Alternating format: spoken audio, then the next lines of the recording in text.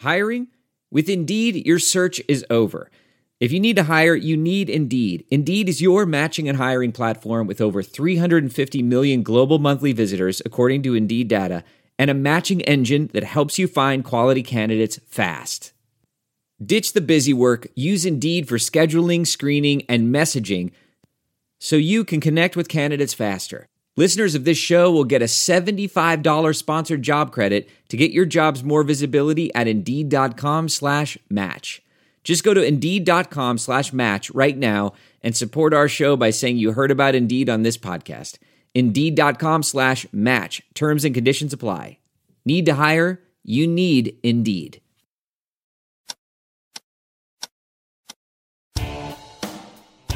Catch and Shoot 2.0 is a presentation of Pure Hoops Media. Catch and Shoot 2.0 goes well with both red and white and is perfect with the workout of your choice. Our hosts are Aaron Berlin, a former Kansas Jayhawk who believes the Orlando Magic will win the championship. Eventually. His partner is Otto Strong, a man who has covered the NBA since before Dennis Rodman got his first tattoo. Fellas? Another week, another episode of Catch and Shoot 2.0. And with that, hi, everybody. Thank you for taking your time and joining us. We got a fun show lined up for you. College basketball expert Howie Schwab will drop by. We'll talk about my Kansas Jayhawks, what goes into kind of bracketeering, and also we'll chat about maybe some teams that he sees on the bubble and might be Cinderellas. And then we'll get some good takes about Dick Vitale as well as his time on the famous show, Stump the Schwab. But before we get too far into that, I want to go ahead and welcome in the one, the only. His name is Otto Strong. And Otto, I open this up by asking you, have you ever told someone they cannot use an employee entrance? No. So you would have no problem with someone using an employee entrance? No, I mean, if we're talking, no, I would not have a problem.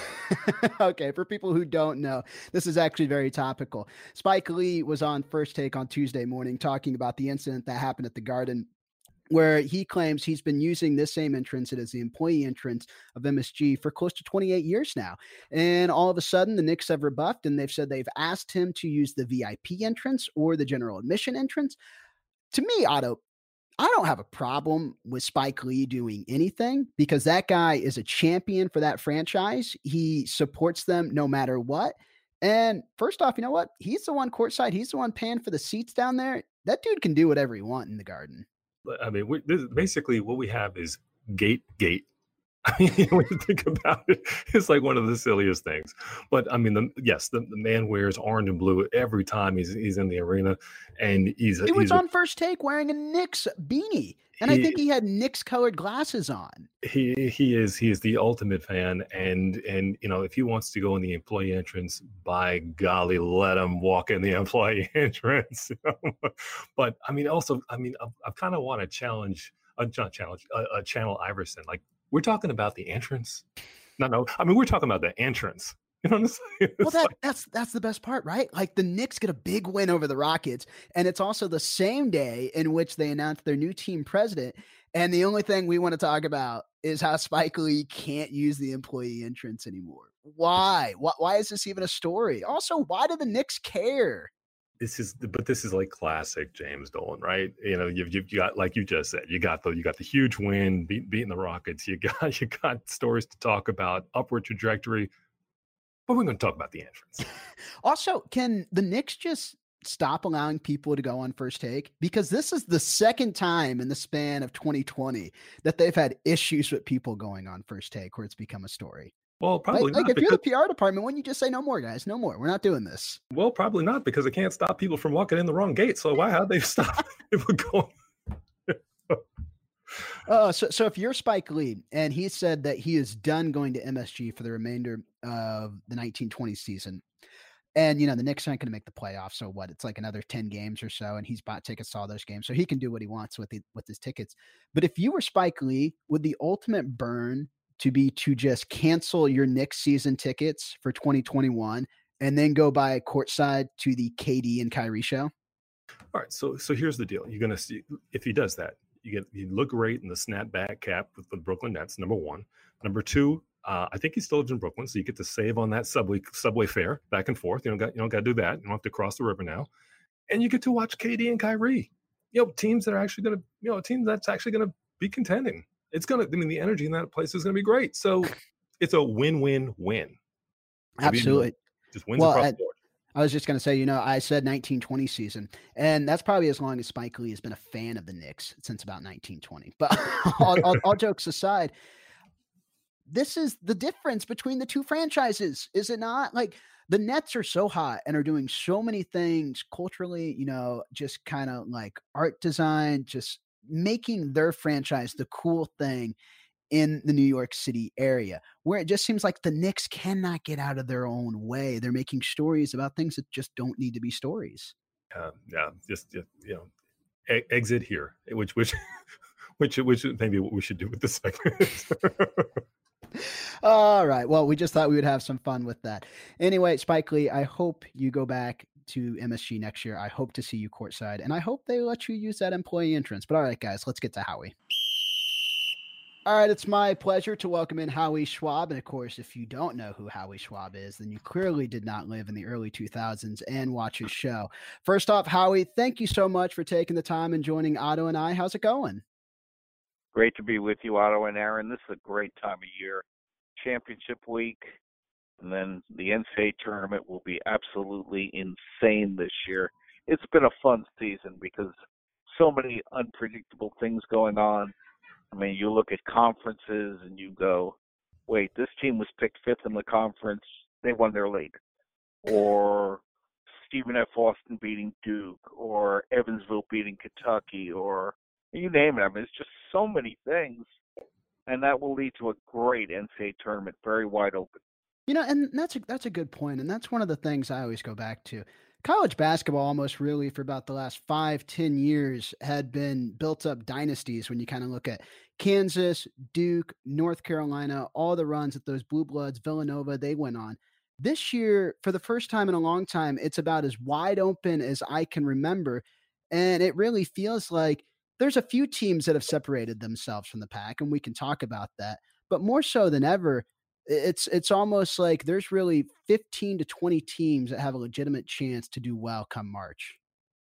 I totally agree with that. And while you look at the top of the poll, where Kansas, a Baylor, to a point a San Diego State, a Dayton, a Gonzaga, these teams could all get beaten in the second round,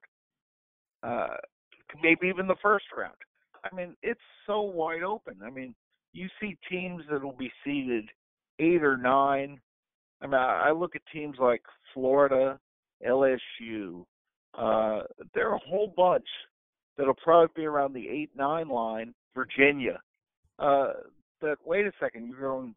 What, you don't think they can win a few games in the tournament? Of course they can. And this year is going to be as competitive a year as I've ever seen. And already, I'll give you an example. Normally, like look last year, we knew who the 1 seeds were about 2-3 weeks before the tournament. This year you don't know, because if San Diego State falls, maybe a Dayton moves to the 1 line. The 1, 2, 3 seeds are still interchangeable, and it's just incredible how wild this is, and the race to even get in the tournament. The bubble teams, it's crazy. Hey, Howie, this is Otto. So one of my jobs here, I'm the sports editor at the Fort Worth Star-Telegram, and I'd be irresponsible of me not to ask, what can my TCU Horned Frogs, my adopted squad, expect to do? So they just came off of a huge win on Saturday, beating Baylor in their house, and on Wednesday we'll face Kansas. So is there any shot that these guys have of making the tournament, either by winning against Kansas or by somehow the tournament, Big 12 tournament?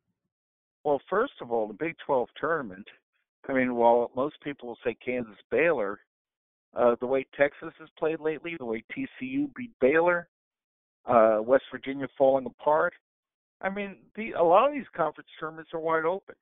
So it wouldn't shock me if you see 3 or 4 major surprises and teams that You thought we're not going to get in the tournament, suddenly getting hot. All you got to do is get hot for 3 days, and 3 or 4 days, and boom, you're in. So, and that's the beauty of college basketball too. That a team that may have been disappointing during the season suddenly gets a shot to redeem themselves, and we saw it before. We saw it with UConn in the Big East, five straight days. We've seen it in so many conferences that, and because most of these conferences are so competitive, would it be a total shock if a TCU suddenly got hot? Okay, maybe it would be because Kansas and Baylor are good, and Texas Tech is. I mean, there's another team. Texas Tech will probably be around an 8-9 seed. They have 7 losses by 7 points or fewer, and against quality teams like Baylor last night, like Kansas, etc. It's Kentucky.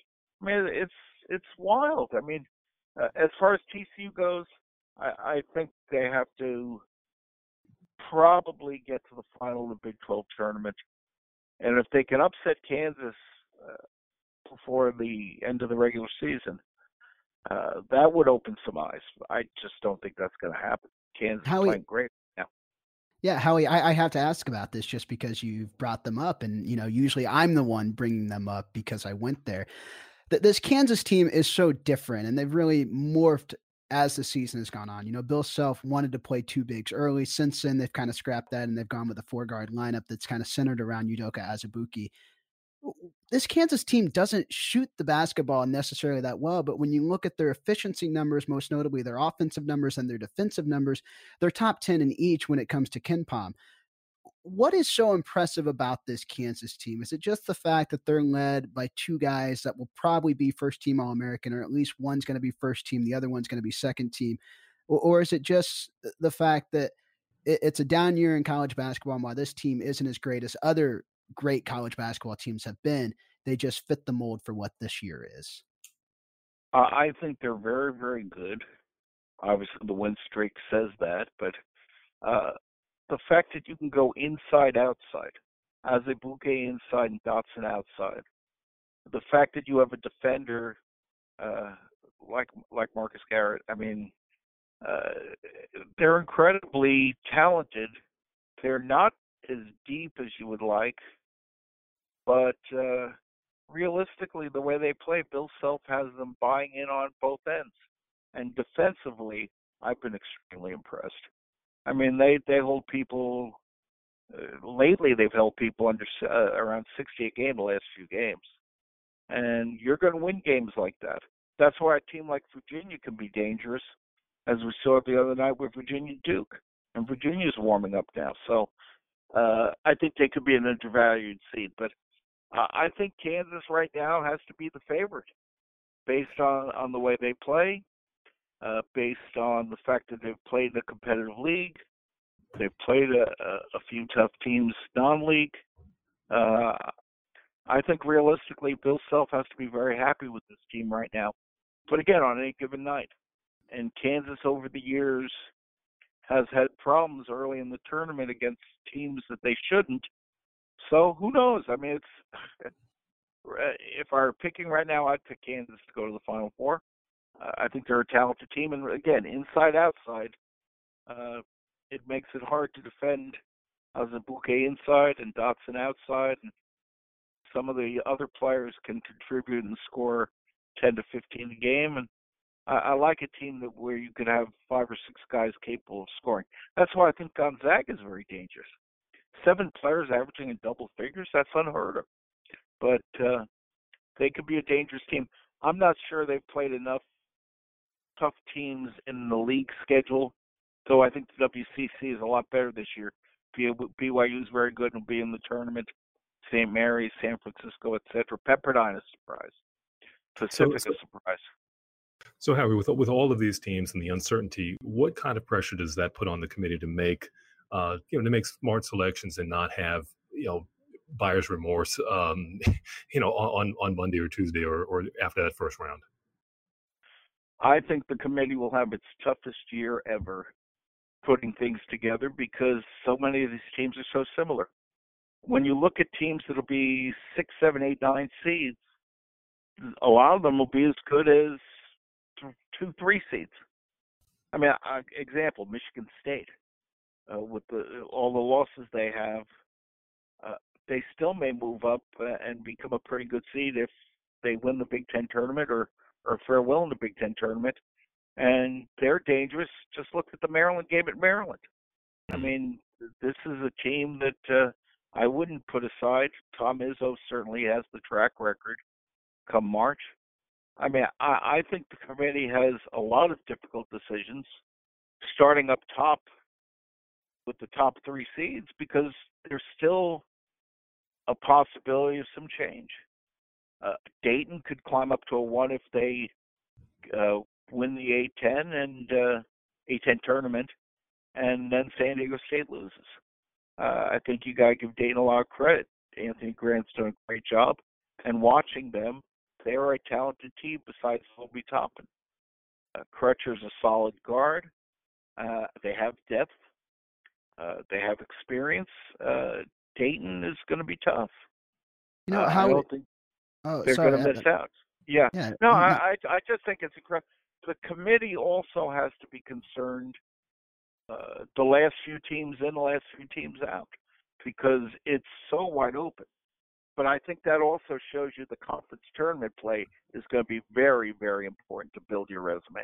Absolutely. And how much has just the way the committee evaluates a resume seems like it's changed in recent years? You know, I remember just, you know, when you would watch things like bracketology and you would look at what people were putting out there, so much emphasis was put on what they did the last half of the year. That doesn't seem to be the case anymore. They're putting more emphasis on the net.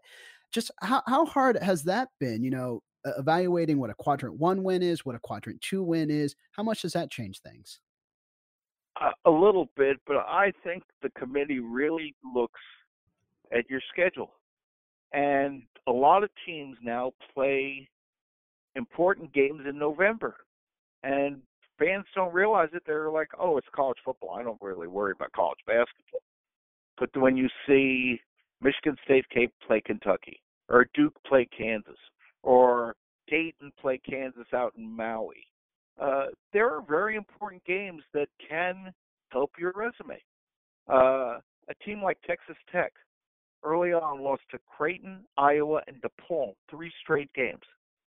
And people were worried. Then they got hot again. Now they've lost 3 straight games again.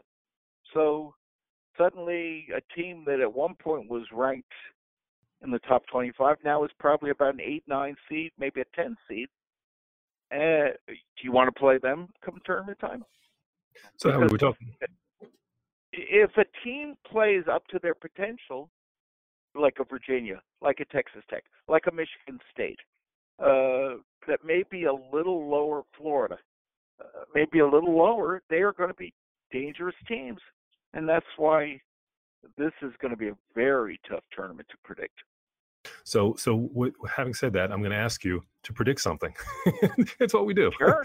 So top 3 Cinderella teams. Okay. Northern Iowa, potentially, because I think that Ben Jacobson has a good track record. And I watched them, and I kind of like what I saw. East Tennessee State, but I tell you, the Southern Conference tournament is going to be unbelievable. So, and it'll be interesting because with their resume, do they belong, or does a Purdue belong over them, despite a lot of losses? But here's the thing about Purdue. When you have 4 wins by 19 or more against the likes of Virginia, Michigan State, also Iowa and Wisconsin, I mean, that's a pretty impressive resume. How do you keep a team like that out? It's amazing. There are so many teams. The Big Ten has been ridiculous this year. They beat each other up, but a lot of teams are going to get in, 10, maybe 11. I think Minnesota has faded out now. But do you want to play a Wisconsin in the tournament? Do you want to play a Michigan in the tournament? Do you want to play an Illinois in the tournament? I mean, it's pretty crazy. But I think that this tournament could be one of the most exciting ever. How it's amazing. You mentioned the Big Ten, and my thought process is, by my count, they have 8 teams in the top 25. One of them is Jawan Howard in that Michigan squad. It's his first year leading up that Wolverines team. And you look at them, 9-9 in a tough Big Ten, 18-11 overall. They're 4-5 against teams in the top 25. What do you see from this Michigan team, and how dangerous are they?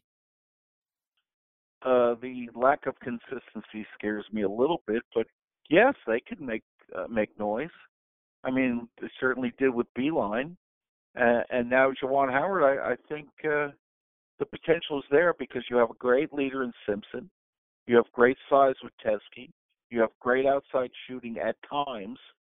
I think the key is going to be in a lot of these games who hits threes.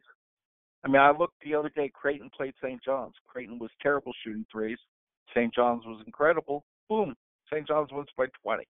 Go figure. But yet, come tournament time, the teams that hit threes are going to be the teams that advance, in my opinion. And I think that's a big factor. Turnovers will be a big factor. I think one other factor is coaching with the longer timeouts, because then you don't have to necessarily play 9-10 guys. And so depth may be less of a factor in the tournament than people may think. But, I mean, this year, like we said earlier, 15 teams can win this whole thing. Maybe 20. I mean, realistically, if you look at the list of – I mean, go back to the preseason top 25. Michigan State won. They haven't played like a one all year. Florida, 6. I mean, there are a bunch of teams that have not lived up to expectations. But come tournament time, watch out. You never know. I mean, maybe a Kerry Blackshear steps up more consistently. Nemhard has been playing better. Florida could be dangerous. I mean, there's so many teams you could say can be dangerous, and there are so many teams that you could say could be dangerous and could get knocked out in the first round. You don't want to play an East Tennessee State or Stephen F. Austin or Northern Iowa. I mean, these teams want to prove something, and every year you're going to get either a 5-12 or a 4-13 that's going to surprise you. Hofstra's a pretty good team if they can get by in their conference tournament. There are just so many teams out of Vermont. Vermont gave Virginia a battle, beat St. John's. I mean, there's just so many teams out there that can win a game or two in this tournament. How many can win the whole thing? I think that goes down a little bit because you have to win 6 games. But realistically, look at last year. How many people had Virginia, Texas Tech, Auburn in the Final Four? I mean, come on. It's incredible that kind of thing could happen this year too. Hey, Howie, I want to switch gears a little bit. So talk to me a little bit about Stump the Schwab. So this is a show for those who aren't familiar. Aired on ESPN, 2004, 2006. Stuart Scott, of course, was the host. Give me a story. Tell me something about the best part of being on that show. Best part of being on the show was the people behind the scenes. It was a lot of fun. We had a great time. The contestants were very good. I enjoyed 99% of the contestants. And it was just a fun time. I really enjoyed it. It was competitive. It was challenging.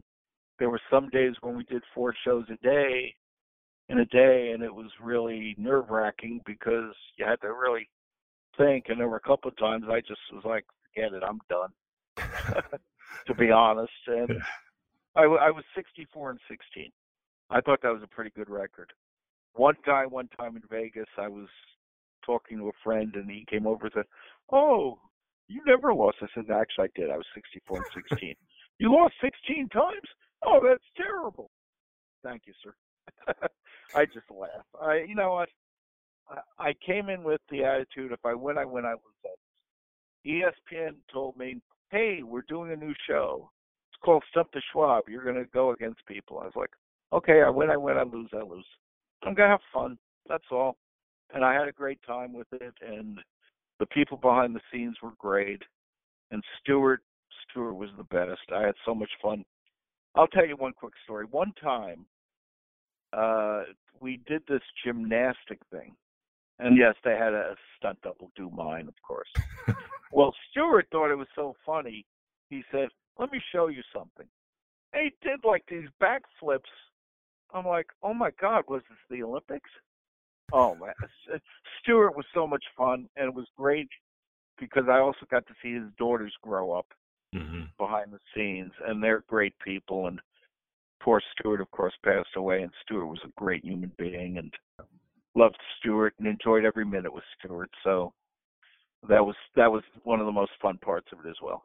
Absolutely. And you know, Howie, there's a lot of shows and a lot of programs that to this day still emulate what you guys did with that show. And it shows that just how passionate one people are about sports, but how much they enjoy sports trivia. And you were able to bring that to them.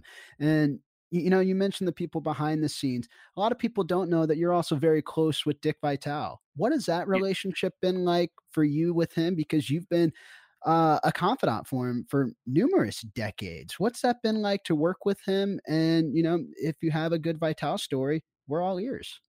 Oh, I have plenty. Dick has been a great person to me. He's been very supportive. When ESPN let me go 6 years ago now, which is almost 7, it was tough, but Dick said, "Hey, keep working with me." And that was great, and I enjoyed it. I still work with him. I work on his website. I work on notes and stats and info for him, and I love working with Dick. And Lorraine, his wife, is incredible. And the great thing about Dick Vitale is he's a people person. He's all about family, and he's all about the V Foundation and raising money for cancer cure, cancer research. And when you look at it, he's just incredible how tireless he is, how hard he works, how much he cares. Um, stories from Dick. Oh my God. Oh, he's just a fun person to be around. I mean, that's the great part of it. I've been at Final Fours with him, and it's like being around the fifth Beatle. I mean, people surround him, and he's always accommodating. He always wants to sign autographs. He always wants to take pictures. He loves talking to people. He's a great people person, and Dick has really been a lot of fun to be around and to work with, and I really appreciate everything he's done for me. Absolutely. Last question. Have you ever been to a Rays game with him? I have several times. Several times. I will tell you one funny story. One time we were at a Rays Angels game, and he knew Alfredo Griffin, and he kept asking Alfredo Griffin to flip him balls so he could flip them in the crowd. He must have flipped 20 balls to kids in the crowd. It was hysterical. Dick has a running conversation because he sits next to the opposing team dugout. He'll talk to either players or managers or coaches or during the game. It's just hysterical. I was going to say, these are the best. I was going to say, I got my start in sports working with the Rays, and I remember seeing him down there in about the second or third row, just interacting with anyone and everyone. It's just who he is. But you know what, Howie? This was tremendous, and Otto and I really appreciate you taking the time and joining us today. My pleasure. It should be a great tournament. It's a great time of year. Even championship week, there are going to be some great games, and it'll be a lot of fun, and I'm really excited about it. Thanks for having me, guys. Thank you. It's time once again for that Catch and Shoot 2.0 favorite, old school, new school. Time for old school, new school, and we got a good one for you today. So, Trae Young, Atlanta Hawks star player on the rise, bringing the ball up court, and he had one of his kind of go-to moves where he, tries to slide the ball between a defender's legs, aka the nutmeg. However, the only problem was this time the victim was Portland Trailblazers' Trevor Ariza, and he wasn't exactly having it. So I have a variety of thoughts on this, but at this point, I want to kind of bring in my cohort Aaron here. What was your take on that, and what would you want to say about that? You just want to bring me in because I'm going to be fine with it because I'm all about the flashy plays. But no, I had no issue with it, right? Like if something happens within the course of a game, that's on the defender, man. Like, slide your feet better, get in better position, just guard your man. And Trevor Ariza is a great defensive player. And, he was upset with it afterwards. And, here's one thing. I'm fine with it, but I also love showing emotion during the course of a game. And I love when guys just like, no, man, that's not going to happen to me, because you take ownership for the play. But to be upset about something that happens in the course of a play, come on, man. Like, you got to be better than that. So what are your takes on this? So I love two things. I loved that. Well, three things. I love that Trey tried it. I love that Ariza checked him. And I love that Ariza went over and said after the game and said, hey, man, we're all good, but just don't be doing that on me. So what's wrong? So my question is, what's wrong with it? One of the most frustrating things to me in all of sports is kind of like unwritten rules, and baseball has the most unwritten rules of any sport. Yes. It's kind of like the no fun thing. Like, you don't celebrate home runs or it shows up a pitcher.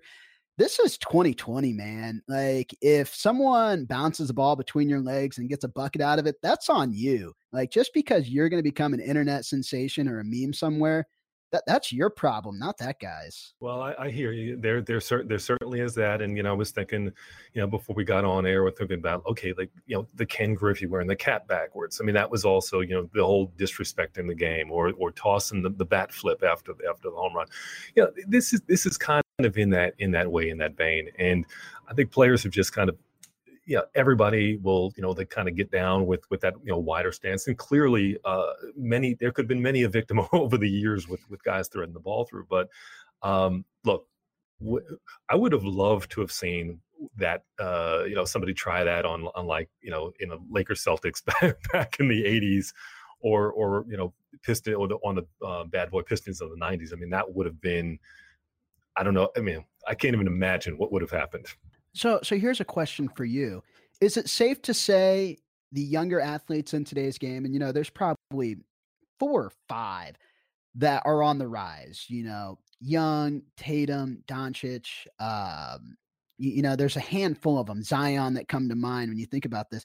And the thing I go back to is they're all flashy players. They can all make the big play, the big poster dunk, impressive with their ball handling. It's okay for younger players to show their skill sets. And I think the older players are having a hard time with some of the early emergences that we've seen from first or second year players. Yeah, you got a good point. So, I tried to go back to think about, what was LeBron like and what was Wade like and what was Melo like. And while they were, they were good and they were certainly top notch, they didn't necessarily have one of those types of style and profiling kind of moments. But I tell you, I love it. I'd want him to do it again, to be honest with you. But at the same time, I will totally, it's like free speech. I may not agree with it, but I'll defend your right to say it. And it's kind of like the same thing. I would love to see it. I wouldn't want anybody doing that on me. And if somebody tried to do that on me, I was gonna say if that happens to you at the park or at the rec center, you deal with it, man. You drop your head, you drop your shoulders, and you walk away, and you tip your cap to the dude and you say, okay, that was impressive, but on the next time down, I'm going to get you. And I wish Ariza would have done that in this situation. Now, here's a question, Otto. How much of this also stems from the fact that, that this Hawks team, Trae Young is a flashy player, right? And you look at a majority of where his shots are taken. I think he has more 3-point attempts from like 28 feet out than any other player in the league. And part of the problem is when he's taking these long threes, his team has been atrocious with him defensively. How much of that is also a problem when it comes to Trae Young too?